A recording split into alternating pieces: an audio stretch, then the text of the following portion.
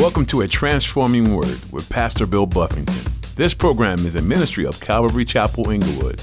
Today on A Transforming Word. You're a great hint at what God's given for you to do. And so if you're aware of gifts that you have, gifts from the Lord, then those are a great indication that maybe God wants me to use this gift for his glory. And you pray that way. But we don't want to resist it. I've heard of people, I know God's calling me to preach, but I'm just running from that calling. For what? You gonna run and fall into something. Don't run from the call. Don't run from the Lord. You want to go towards the Lord. Have you ever felt as though you weren't certain as to what your calling in the Lord might be? As easy as it can be for us as believers to overcomplicate our calling, it's typically far less difficult than it needs to be. Do you have any specific talents? As Pastor Bill will teach you in his message today, it's very likely that God desires for you to use the talents and skills he's blessed you with for his kingdom. In his study, you'll learn how your calling is often in line with the skills you might have. Now, here's Pastor Bill in the book of Numbers, chapter 2, for today's edition of A Transforming Word. God wanted the Levites to serve him in a different way. You guys are going to have a single focus in serving. You guys won't be going out to war when everybody else goes out to war. So what if you were born a Levite, but you had a warrior spirit in you? You just said, man, everybody else was getting, sharpening up spears and getting their, swords together, and you over there baking showbread. It's just like whatever your role was didn't matter. That's your lot. That his lot is to go to war. You're going to be over here serving me like this. And I just think it's important that as believers, we embrace what God is doing, because you're not going to make God change his mind, right? If God said you're a Levite, you're not going to be a warrior. You're going to be a bread baker for my glory, or you're going to serve me in the temple. Because then God's will is God's will. You don't change his will. You can't impose your will on God and make him change his mind about what he called you to do.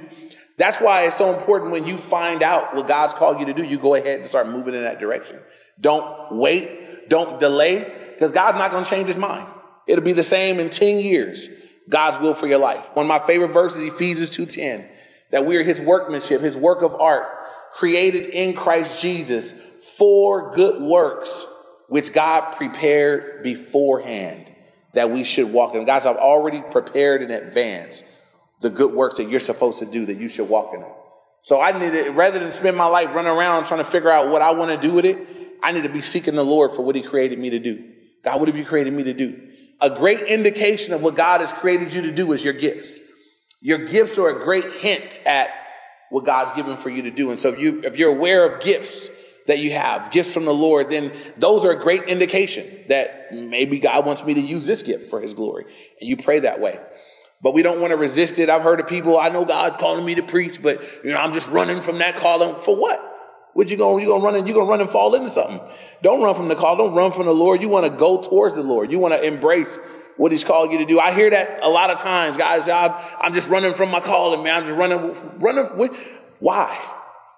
As though you're going to find something better. You're not going to run away from what God called you to do and find something better. You're going to get yourself in trouble. You're going to run into something you wish you can get out of. And, you'll come back 10 years later with a prison sentence. I'm going to preach now, but you might as well, when you know God's called, you want to jump in there and do what he's called you to do, whatever that is. And so, again, the Levites here, their lot was the service. You guys set up the tabernacle, because the tabernacle was kind of like what we're doing. We say our church, because we set up and tear down every week, we say we tabernacling. We don't have a permanent dwelling. They hadn't built a temple yet. So the tabernacle was kind of elaborate, and it was a very, very, very large, elaborate tent, and it had to be set up just so. And the Levites were the ones trained how to do it. And now I'm not a camper. I don't do much camping. I've camped a little bit in my life, but not very much. But Gabe was going to be taking our junior high kids camping, and he needed some tents. So I went to, my old church, and I borrowed some tents. And, we were trying to check them out, take a look at them. And now I have no idea how to set up a tent. And evidently Gabe got out there and he didn't either. He couldn't do it either. Somebody else had to come and bring some other tents, but I have no clue. But there's some guys that this is just what they do. They're campers, and they get that tent and it's like, pop, pop, pop, pop, pop, pop, boom, tent's up. No problem. And they like it. They enjoy it. They just know how to do it. It's like that. The Levites were going to be that group There wasn't going to be a reason why the people couldn't worship. There wasn't going to be a reason why sacrifices couldn't be made. There wasn't going to be a reason why people couldn't do business with the Lord. God said the Levites will be there to make sure this thing is up and it's functioning and it's ready. And from every angle where I place you guys, you'll be looking at me.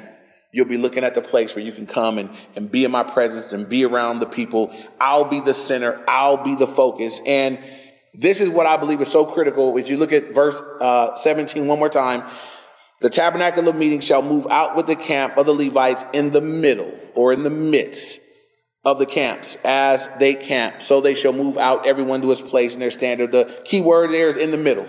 It's right smack in the middle. Nobody can miss it. Nobody's away from it. And so I would point this out to us. We're not Old Testament saints. We don't go to the tabernacle. We don't go to the temple. But the Lord still wants to be the center of all of our life.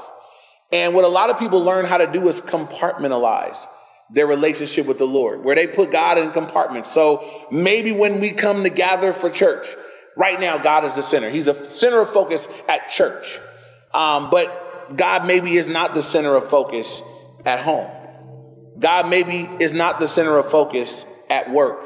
He may not be the center of focus in your relationships, your marriage, your friendships. He might not be the center of focus in your leisure time.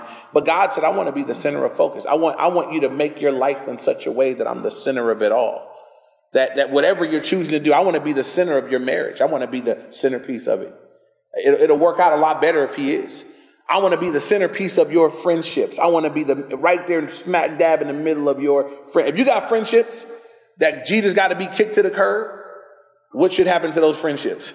Because Jesus shouldn't be kicked to the curb. You know, them friendships might need to be kicked to the curb, but not the Lord. If you got people that you get around, when I get around them, I gotta put Jesus back somewhere. I gotta put him away. You gotta watch that. He wants to be the center of everything. There should be nothing I do, nowhere I go where I say, not this, Lord. You can't be the center of this. He wants to be the center of everything. So we all can evaluate our lives. The way he had established them and set them up here, that's what he would be, right smack in the middle of everything. Look at verses 18 through 24. This is the west side. It's my favorite. So on the west side shall be the standard of the forces with Ephraim, according to the armies, and the leader of the children of Ephraim shall be Elishama, the son of Ammihud. No, I kept looking at that earlier, and that's how it looked like it broke down. If you go to a word, key breakdown, it actually is Ammihud. So that if you guys want to give your son a Bible name, right there, Ammihud. So he's going to be the leader, Elishama, the son of Ammihud, or Ammihud, however you want to say it. It says, verse 19, and his army was numbered at 40,500. Next to him comes the tribe of Manasseh, and the leader of the children of Manasseh shall be Gamaliel, the son of Peduzur, and his army was numbered at 32,200. Then comes the tribe of Benjamin, and the leader of the children of Benjamin shall be Abidan, the son of Gid-Enai, of 23, and his army was numbered at 35,400. All who were numbered according to their armies of the forces with Ephraim, 180,100. They shall be third to break camp. So this third group here, Ephraim and Manasseh and Benjamin. Ephraim and Manasseh were Joseph's sons from Rachel. So, Levi is out because God's got a plan for them. But the way we still have 12 tribes is because Joseph's two sons are counted up. So Ephraim and Manasseh are counted there. These are Joseph's sons with Rachel. And then Benjamin was born as Rachel was dying. So when Benjamin was born, his mother died when she gave birth. That was Rachel's son as well. These three represent the west side, Rachel's kids or Rachel's sons. Now, again, I told you earlier, Ephraim and Manasseh, there was a switcheroo here. The older was not blessed. The younger was given the double portion. The father at the end, as it was, being brought over to bless the kids, he switched his hands, and it was what God desired. It ended up being something sovereign. Ephraim ends up being the largest tribe as they would go down, ends up being the largest one. So one thing I would point out from there, and I mentioned it earlier, is just how that God is sovereign over everything. And sometimes God subverts what's normal. He goes, this is what would normally happen, but I'm going to do it like this instead. This is the norm, but this is my will now. And maybe you've been in a circumstance where you were in line for the normal and it got switched on you. Now, nobody complains when it gets switched on you in your favor. That's when you say, oh, favor, not fair. You know, that we love that. But when it gets switched up and it don't look favorable at the moment, we struggle with that. That's when we have to kind of fall back on what we know about the Lord. Is he good? Yes, he's good. Does he know best? Yes, he knows. Does he know what's best for you? Yes, he knows what's best for you. And there are times where you got to fall back on that. I hate to hear believers talking and living and thinking and believing as though men are in control of their outcomes. They didn't give me that job because that person didn't like me. I could tell that, you know, they didn't appreciate this about me. They didn't like me. And it's like, we live above that plane as believers. It may be that they didn't like me, but that's not why I didn't get it. Because my Bible says that God opens doors that no man shuts, and he shuts the doors that no man opens. Proverbs, I think it's 21:1 or 20 verse 1 says the hearts of the kings are in his hands, and like the rivers of water, he turns them wherever he wishes. So we serve a God that's over everybody. And so men are merely, they're down here. They may open a door for you. They may shut the door on you, but God is the one behind it. Right? If it's what God, so if a man opens the door for me, I don't have to nose up behind him. Thank you, sir. Thank you, sir. You know, God, praise the Lord. God opened the door. If a man shut a door in my face, blam, I don't have to be mad at him. Right? God didn't have that for me. And what it should do is put the believer in a very stable place where no matter what people are doing all around you, you are trusting that the Lord is sovereign over it all. He knows what's best. And it looked like I was in line for that, but I didn't get it. But then that must not be what God has for me. We would fare a lot better and our peace would be intact a lot more if we lived that way, where we really believe that in our day-to-day life, believe that God was sovereign over everything, not just when it works out in our favor, because nobody stumbles over that. Nobody mad when the bank makes an error in your favor. You know, you get some extra money, everybody praise the Lord, but let it go the other way. That's when it's a struggle. That's when it's a challenge. So as believers, though, we got to be careful how we take that, trusting that in every instance, the Lord is good. And we need to believe that, and we need to live that way. Amen. Last group, verse 25 to 31. This is the last grouping. It says the standard of the forces with Dan. So Dan is the last leader, shall be on the north side. According to the armies of the leader of the children of Dan shall be Ahiezer, the son of Ammishaddai. And his army was numbered at 62,700. Those who camp next to him shall be the tribe of Asher. And the leader of the children of Asher shall be Pagiel, the son of Ochran. And his army was numbered at 41,500. Then comes the tribe of Naphtali. And the leader of the children of Naphtali shall be Ahira, the son of Enan. And his army was numbered at 53,400. All who were numbered of the forces with Dan, 157,600. They shall break camp last with their standards. So the last group here, the north side, we have Dan, Asher, Naphtali. Dan was the firstborn son of Bilhah, who was the maidservant of Rachel. The second son of Zilpah is Asher, who was the maidservant of Leah. And then the second son of Bilhah, which is, again, Rachel's maidservant, is Naphtali. Now, I said it earlier just because it's kind of confusing. It's like, well, you know, you got Rachel and you got Leah, and they had babies, and then you have their maidservants. And again, you have to go back to our study in Genesis where one was having kids, the other was barren, and then the son brought the mandrakes, but before she got pregnant, started having kids, she gave up her handmaiden. When the other one couldn't have kids no more, she felt like she was in jeopardy, so she went and got her handmaiden. And I look back at that thing, and it looked like a mess. You look like two women that are really, that's why you just married one woman. You know, they were in competition. That was a bad situation. And just trying to see who could make sure they had the most kids so they could have the most love from the husband. And, you know, it's a sad situation. You guys know Leah was kind of tricked upon him. He went to marry Rachel and went to the wedding night, and the dad switcherooed and gave him Leah. And, you know, by the time he woke up in the morning, he had to work another 7 years for Rachel. And I've always felt bad for Leah when I read that story. You know, I think, poor girl, But as it comes to the end, he loved her later, but earlier on it was kind of sad for her. So, but that's where these kids come from.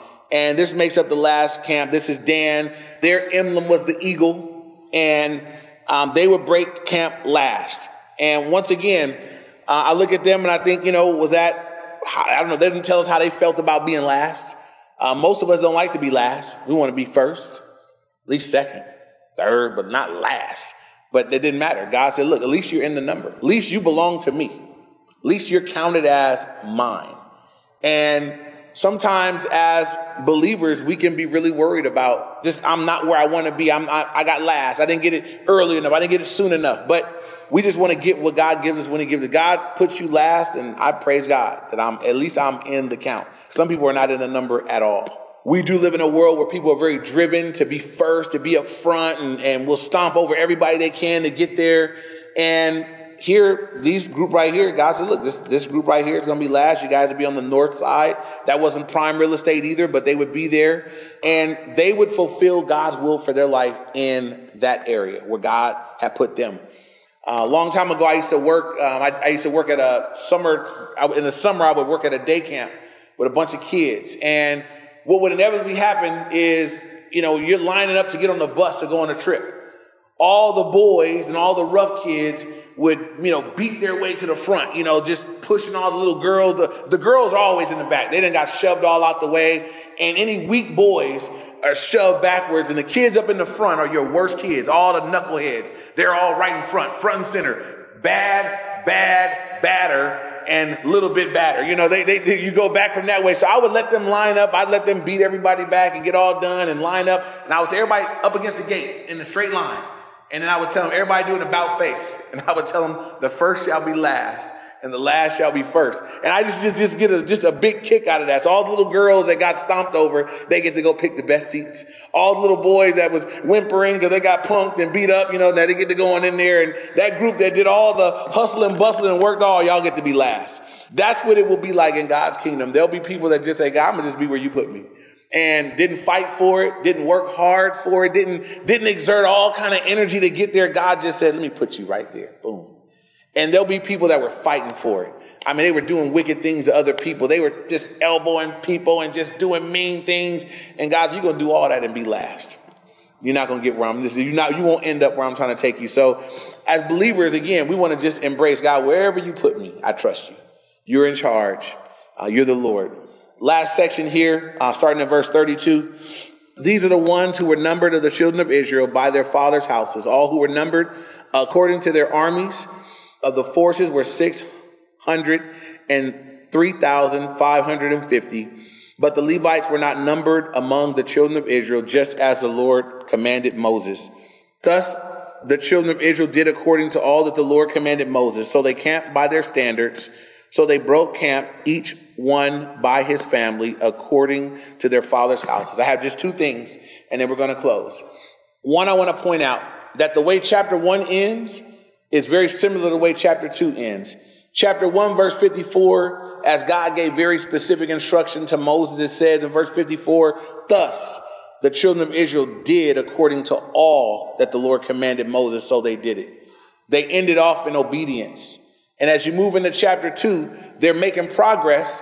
God's okay, now that we did that, now I want to do this. Now that I got you broken down, we got everybody 20 and older that can go to war. Now that you've completed that assignment, I got some more for you to do. And so it ends chapter 2, very similar. It says, thus the children of Israel did according to all that the Lord commanded Moses. And we're going to see as we get to chapter 3, it begins to be progressive. This is what I want. I just want us to miss this. There are times in the word where God tells them to do something, they don't do it, and you don't see any progress. Nothing. God doesn't come behind what they didn't obey and give them new instructions. He ends up coming back with the same instructions or a discipline, but they don't get new instructions, right? Some people are frustrated in their walk because God has given them instruction. They haven't obeyed it yet. And so you haven't got step 2 because you never did step 1. But I just want you to see that obedience is progressive. As you obey step 1, then God comes with a whole new set of instructions. And you go step 2. And as you obey step 2, we're going to see next week a whole new set of instructions. And it becomes to be very progressive. They're actually making movement forward. And so if you're stuck in your walk with the Lord, if you feel like things aren't moving forward, things aren't moving forward in my walk with God, it would be a good thing to say, you know what, is there somewhere where I have not obeyed? Is there an area where I've not heeded the voice of God? Is there something God's spoken to do or to not do, or that I've stopped right there, that you would like to pick up right there, that God could begin to speak anew? It'll be progressive. And I've often, I believe this, I've said it many times, that God's not going to give more detailed instruction to someone that's being disobedient to that which is playing right before him. I'm trying to figure out what God wants me to do for ministry, but they're living in sin and their boyfriend-girlfriend relationships. God's speaking to their relationship there. He's already told you, stop that. And then you can look forward for what else God might want to say. So I want you just to notice that we don't just rush over it, that as they obeyed in chapter 1, God gave new instruction. They obeyed at the end of chapter 2. God's going to give them some more instruction. It's going to be very progressive for them. And then the last thing is that the way that he broke it down, the final piece was the family. You had Israel as a nation, the whole nation of Israel. You had them broken down by their tribes, their fathers' houses, and then everybody had their families. And we saw it in verse 2, and we see it in verse 54. The last part, they commanded Moses, so they camped by their standards. So they broke camp, each one by his family, according to their father's houses. And I would just point this out, that as much as it's important that we're part of the worldwide body of believers, it's important that we're looped into the community of Christ, that we're in fellowship with other believers. That's important too. It's also critically important, our families. And sometimes that gets skipped over. Sometimes the focus can be the tribe. It can be, I could just be happy to be in, and people can forget that, hey, my family, it's important. I have a role in my family. God said all three are important. He lists them in the beginning of the chapter. He lists them at the end. Yes, by the nation. Yes, by your tribes. And then I want you to take care of your own households, your families. You guys are going to be together. And so I would just encourage us in that. Everybody here is from a family. Now, I don't have time to really go through it, but if you go back and search out some of these folks, it wasn't everybody's family wasn't perfect. Even as you look at how these babies came about, it wasn't perfect. Everything wasn't great. Everybody's family history ain't shining and sweet, but they're here. And they're part of a family. Everybody here, your family might not be perfect. You might have some blemishes. You might have some things you're embarrassed and ashamed of, but it's your family. And as those that know the Lord, we want to make sure that we carry the light of Christ and have an impact in our families. If you're blessed to have kids, critical that we pass this thing on to our kids. There's nothing more important I'm going to do for my kids than to pass on Jesus to them. Everything else is extra. Feeding them, extra. Clothing them is extra. They need Jesus. They need to know the Lord. That's what that's the goal of parenting, is to bring them to him. And so may every parent pray for your kids, share with your kids. And some of us have those that are, not heeding and not walking. We pray. Just pray. Pray and be there when they finally say, okay, I need to talk to somebody. Be available. We pray for them until they come to that place. But keep that at the forefront. My family. I want my family to know the Lord. God put me in my family. He saved me. I want to impact my family for the Lord. And so if everybody here that's saved would impact their family for the Lord, whoever's lost in your family, make them a focus. Focus in prayer, focus in your interactions with them. Let them be a focus, that you be the light of Christ to them. You be the one to share it with them.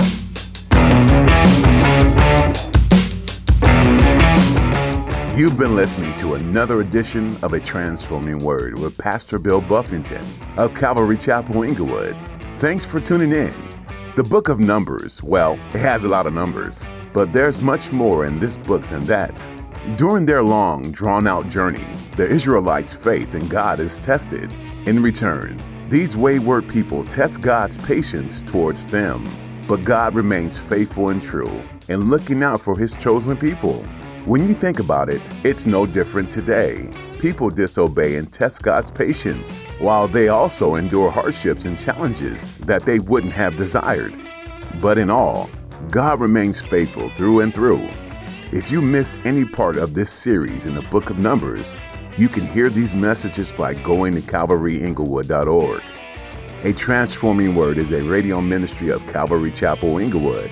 If you're ever in the Inglewood area, we'd like to meet you. Our service times are on Sundays at 9 and 11 a.m. and Wednesday at 7 p.m. If you're unable to visit in person, we stream our services online. For more information, such as directions and links to media pages, just visit calvaryinglewood.org. Again, that website is calvaryinglewood.org. Thanks for tuning in today to A Transforming Word. Next time, Pastor Bill will continue teaching through the book of Numbers, verse by verse, chapter by chapter. You might be surprised by how things in this book might apply to the very things you're working through in your own life. So be sure to join us again to hear and be challenged by a transforming word.